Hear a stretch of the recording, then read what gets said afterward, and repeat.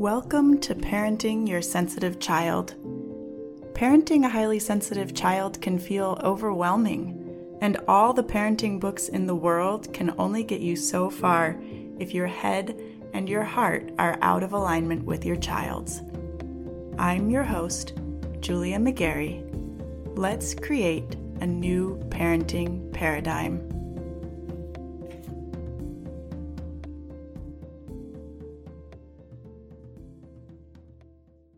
Hey y'all, welcome to episode 99.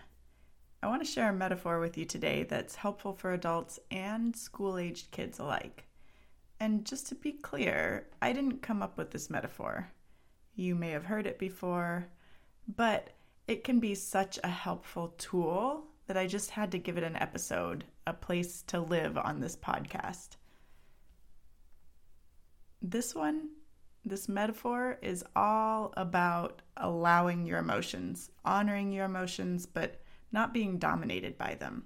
So if your child, or you for that matter, tends to blow up when they get angry or tries to be tough and hold it together when they're sad or hurt, then this is one you want to pay attention to. And it's really pretty simple. It's just the idea that your brain is kind of like a car. And the safest, most enjoyable car trips happen when you're thinking clearly, or when the driver is thinking clearly and logically and able to make good decisions, right? Your thinking brain, your logical brain is the best driver. But your emotions really like to drive. They like to jump in the driver's seat and take the wheel. But the trouble is, they're not the best drivers. They may go too fast. They may take unnecessary risks. If your emotions are driving, you're not going to be making the best decisions. But you don't have to make them go away. You can invite them along on the ride. They just get buckled in the back seat. They don't get to drive.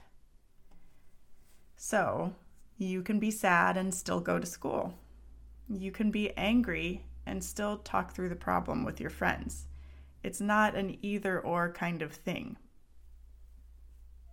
It's a really helpful image, and it can help you or your child catch yourselves as you're starting to feel dysregulated, as your emotions are starting to take control. Is it going to solve everything? No. But if you introduce this idea, this concept to your child, it's going to give them a different way of thinking about their brain and understanding their emotions. And it gives you a touch point you can use to help them step back from the ledge. Once you've introduced the idea, you can say, it looks like anger's trying to drive your car. Can we buckle anger into the back seat? It's one more tool you can draw on. One more way of thinking that can help. Is it for every child? No, but I want to give you as many different ways of thinking, different possible options to support your child as possible. All right? I hope you have a wonderful week, and I will talk to you in the next episode. Do you feel like you're parenting 24/7 and you're still not sure your child is getting what they need? Are you ready to stop parenting reactively and start living in partnership with your sensitive child?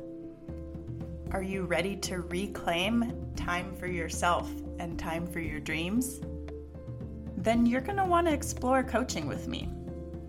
I help my clients tune out all the noise, better understand their kids, build a parenting strategy that meets their family's specific needs, and do the mindset work necessary to implement that strategy consistently without sacrificing themselves in the process. To get started, just head over to partnerpath.com, click on coaching, and get your free consultation set up. Let's get to know each other.